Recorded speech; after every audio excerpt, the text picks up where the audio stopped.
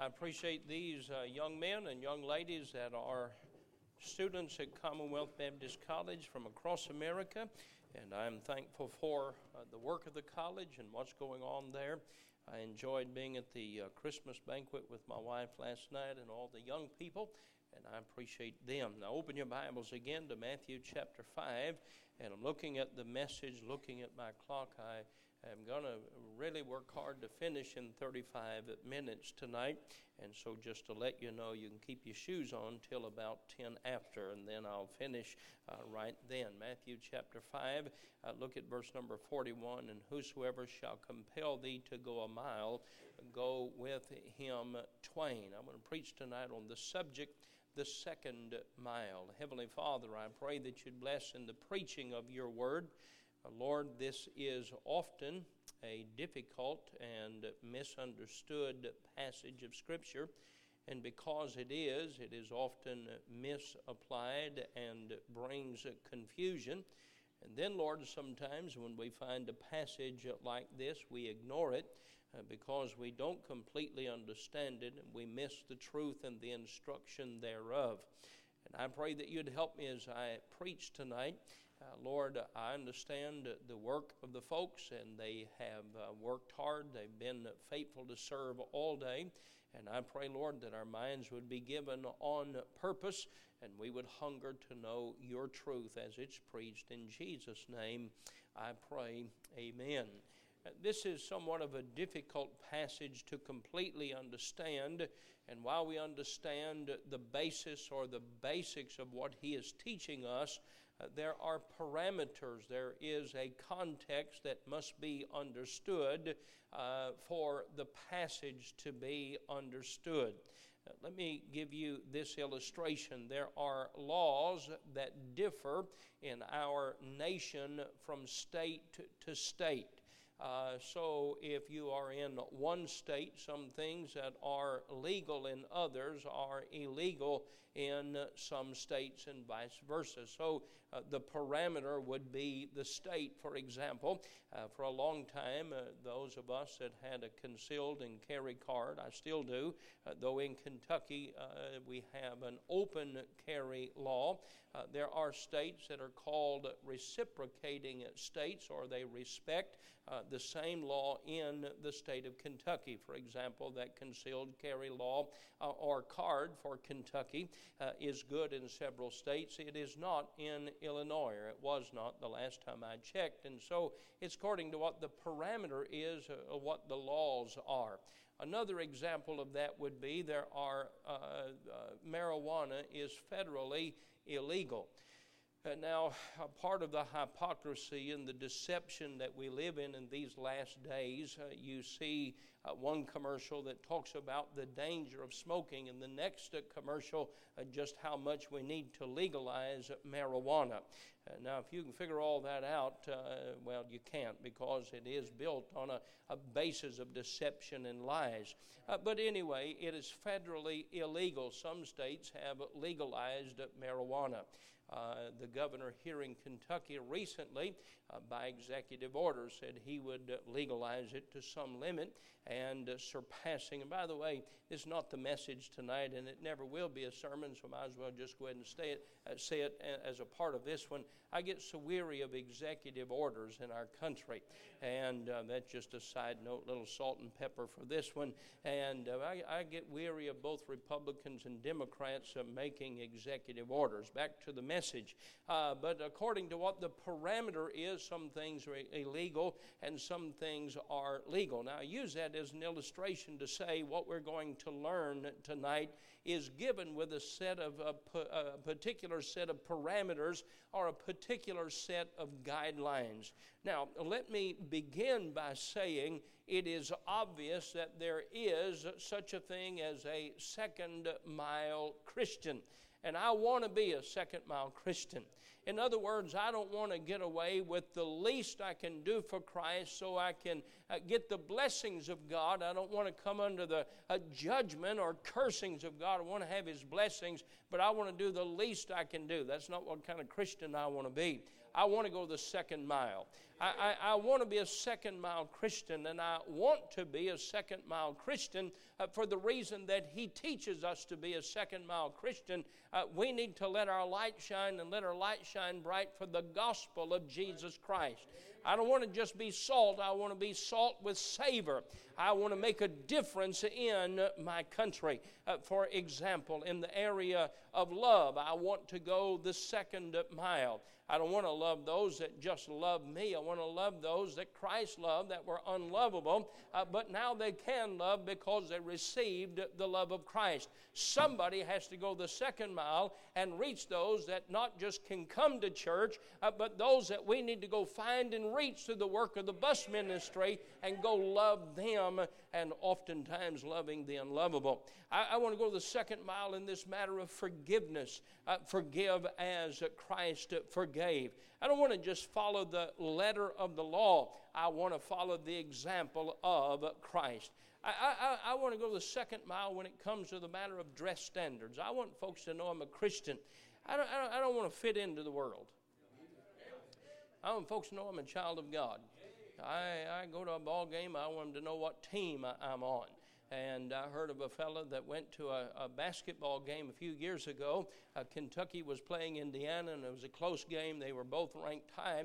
In first half, Kentucky was ahead. He had on a blue shirt. And when Indiana went ahead, he took off his blue shirt and he had on a red shirt.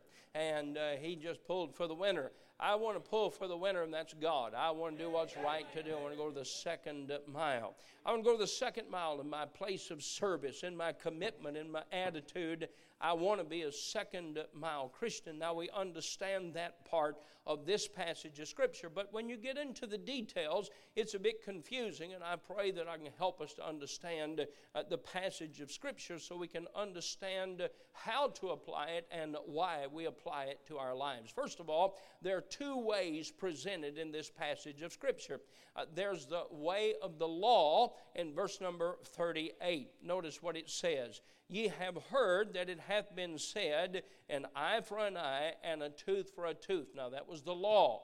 That's what was legal. That's what was right. That's the way of the law. Verses 39 through 42 was the way of the Lord. Now this first statement I want you to get a hold of. We do not have here a right way and a wrong way. We have a right way and a better way. So make sure you understand that. We have a right way, not a right way and a wrong way. We have a right way and a better way. And so it's important to understand the law's way is right. The Lord's way is better. Let's talk about the law's way for just a few minutes. Chapter 5, verse number 38. Talking about the law. Now, justice is the basic principle of government. We want folks to be treated just and fair. The Jewish law stated an eye for an eye and a tooth for a tooth.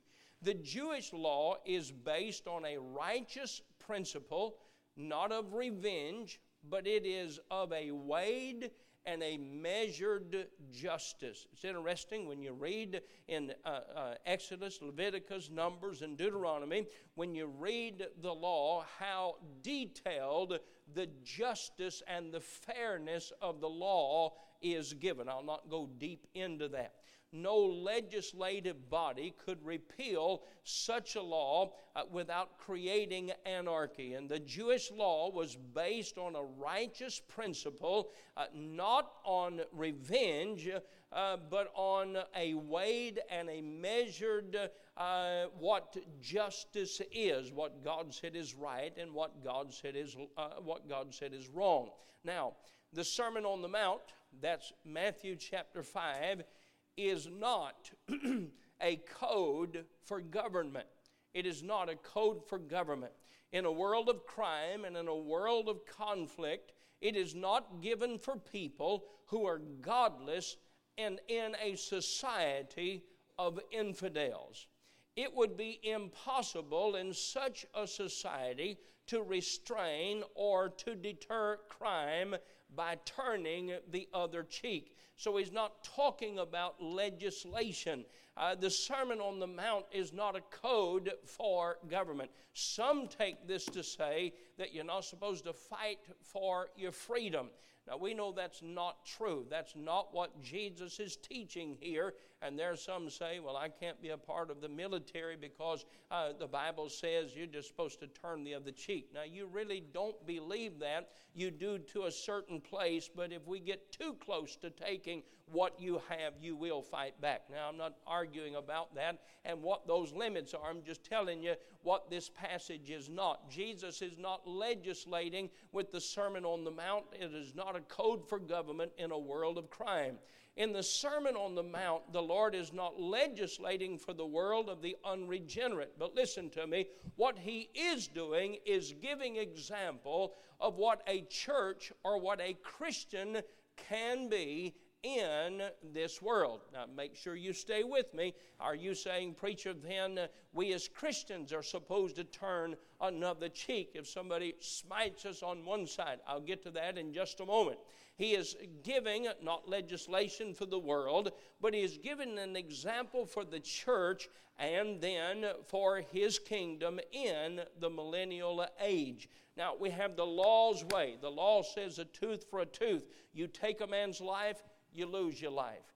You cause a man to lose an animal, as the Bible would teach. You either replace that animal or you give what it takes to replace that animal, whatever that may cost you, even to having to give a son or to give a child to pay for that has been taken. Then we see in verse number 39 to 42, we don't see the law's way, we see the Lord's way. For the people of God, for the Lord's people, the Lord repealed the Old Testament law of retaliation, an eye for an eye and tooth for a tooth that was taught in Exodus, Leviticus, and Numbers, because the Pharisees had debased the law into a license for outright revenge. They would not only get even, they would get more that was deserving to them. Now, please stay with me. The Lord promoted a manner of life with the basis and foundation to be that of love and forgiveness, and as a testimony of righteousness in a wicked world. This is what God did when He forgave us of our sin. You understand tonight, you and I didn't get what we deserved. When it came to salvation, God isn't fair. If He was fair, you and I would go to hell. If we got what we deserve, we would have died on the cross, and that would have been the end. We would have died and gone to hell. But the grace of God said, I'm going to give you what you don't deserve. The mercy of God said, I'm not going to give you what you do deserve. Now stay with me. Christ was the ultimate example of that kind of life, of living a life of grace, of mercy, of love, and of forgiveness. Now, don't miss this. He is not replacing the law here for the Christian, but He's telling us of an opportunity of how to show a lost world grace and mercy because we're a child of God. There is a blessing of giving that exceeds the blessing of receiving. There is a blessing of being even. There's a greater blessing of giving more than is deserved. That's the Christian life. Oh, I hope you'll stay with me. When we get to the end, you'll be glad you did. Our nation could not exist without law. He's not saying here, forget verse 38, eye for an eye and tooth for a tooth. He's not saying that. He's saying, in this world, I want to show you how to have and take advantage of an opportunity of letting your light shine. I'll give illustration of that in just a moment. But He is telling us a nation could not exist without law because of the heathen and godless society that we've become without God and without His Word as our foundation. He is showing us as Christians that we can use God's way when we have an opportunity to let our light shine to win someone to Christ. I want you to hear this statement. You ready? We're not living life looking for revenge. We're living life looking for an opportunity to win folks to Christ. What he's saying is, yes, I know what the law is. I know what the law is, and the law is right. But I want to give you an opportunity, and I want to tell you what grace does. I want to tell you what mercy does. And you'll have an opportunity. There'll be times that you have an opportunity that you can show grace and show mercy. And you're saying to the world, I'm not trying to get even. I'm trying to let my light shine. You see, for a Christian, it's not how much I save up. It's how many people I tell about Christ that is a success in life. Now, to the church at Corinth, Paul told the Christians that they should work their differences out between them rather going to court. Now, here's what he's doing. He's saying this is what's right to do. This is what's best to do. For example, if we had two men here, these two men, let's say they were at odds. Maybe it's over finances, and these men are at odds, and he can't get him or one or the other to pay back what is owed. Now, the law says he can't defraud me. He can't steal money from me. So he has a right to go to law. Paul said, let me tell you something better. You want to do right. You want to do right. Let's settle this matter at the church.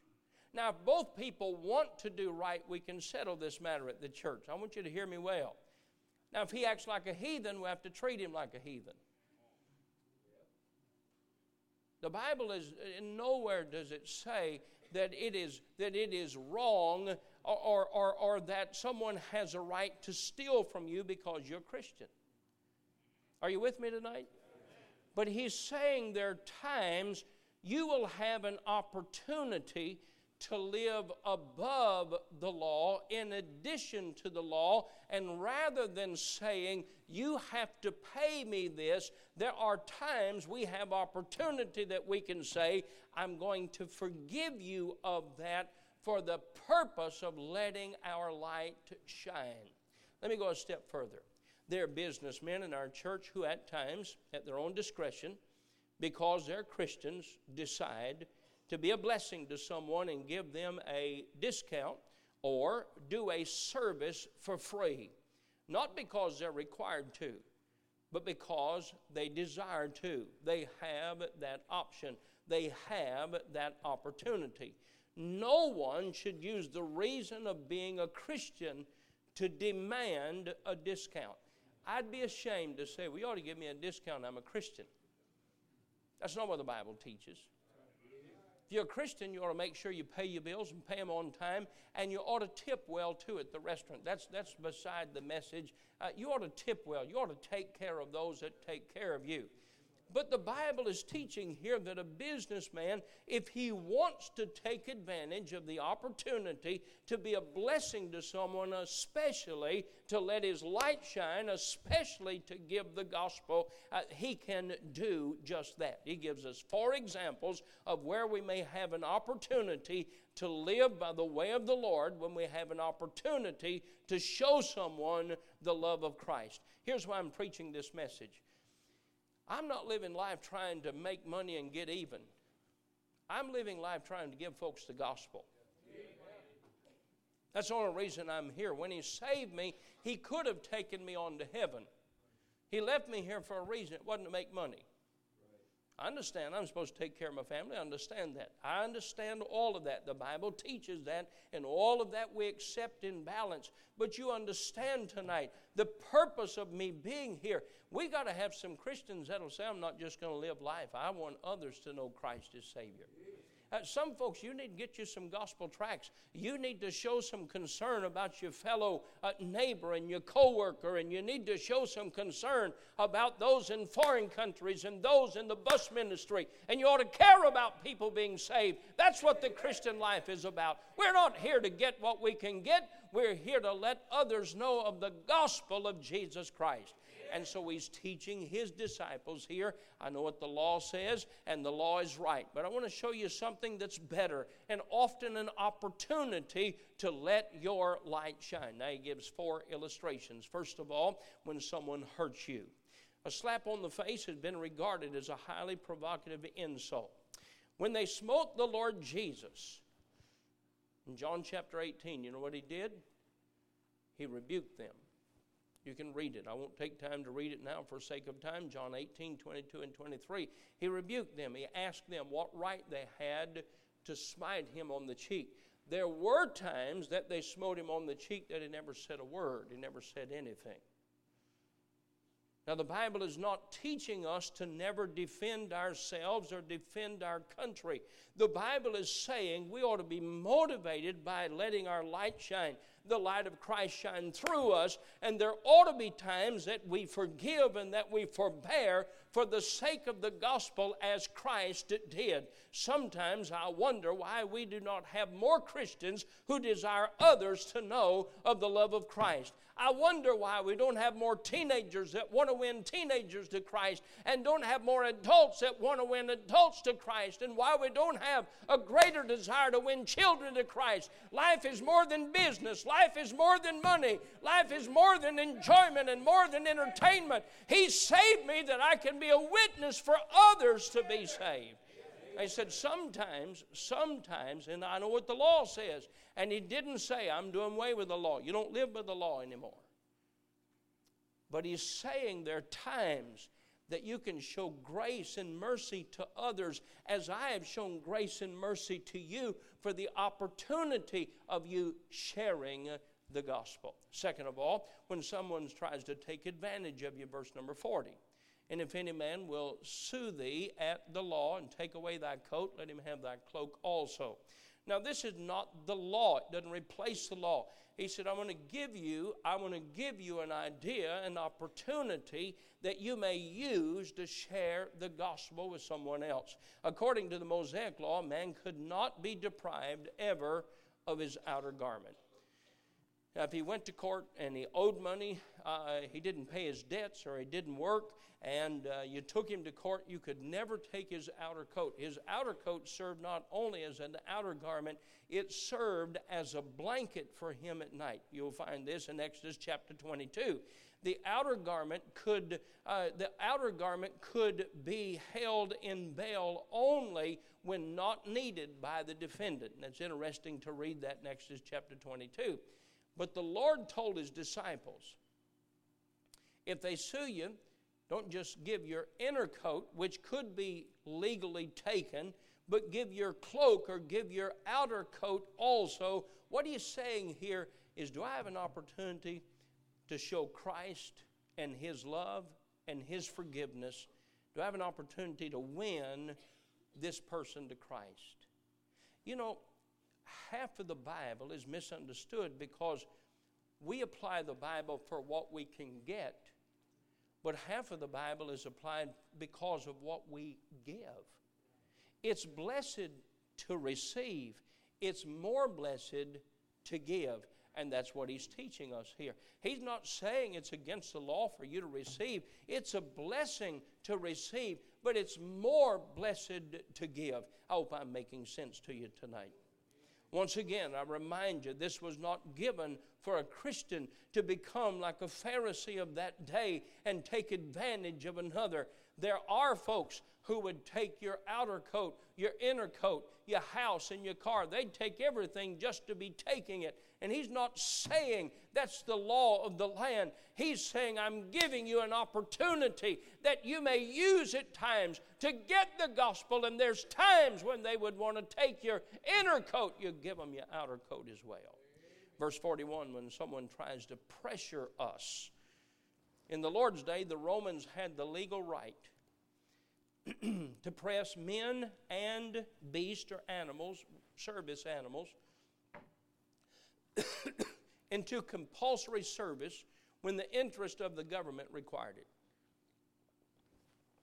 A Roman soldier could be going along and he could say, Sir, I need you to help carry this load. He had no choice. If the Roman soldier said so, he had to do what the Roman soldier said. Case in point, Simon of Cyrene was commissioned. They told him, you have to carry the cross of Jesus, and he did.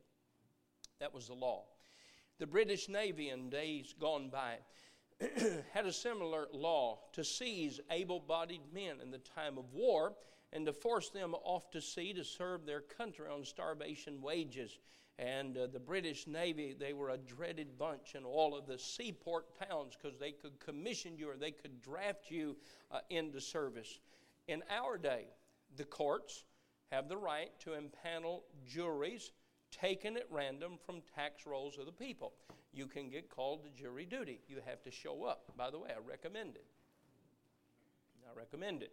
And recommend that you serve on jury duty. We need honest, Bible-believing, God-fearing people to serve on juries.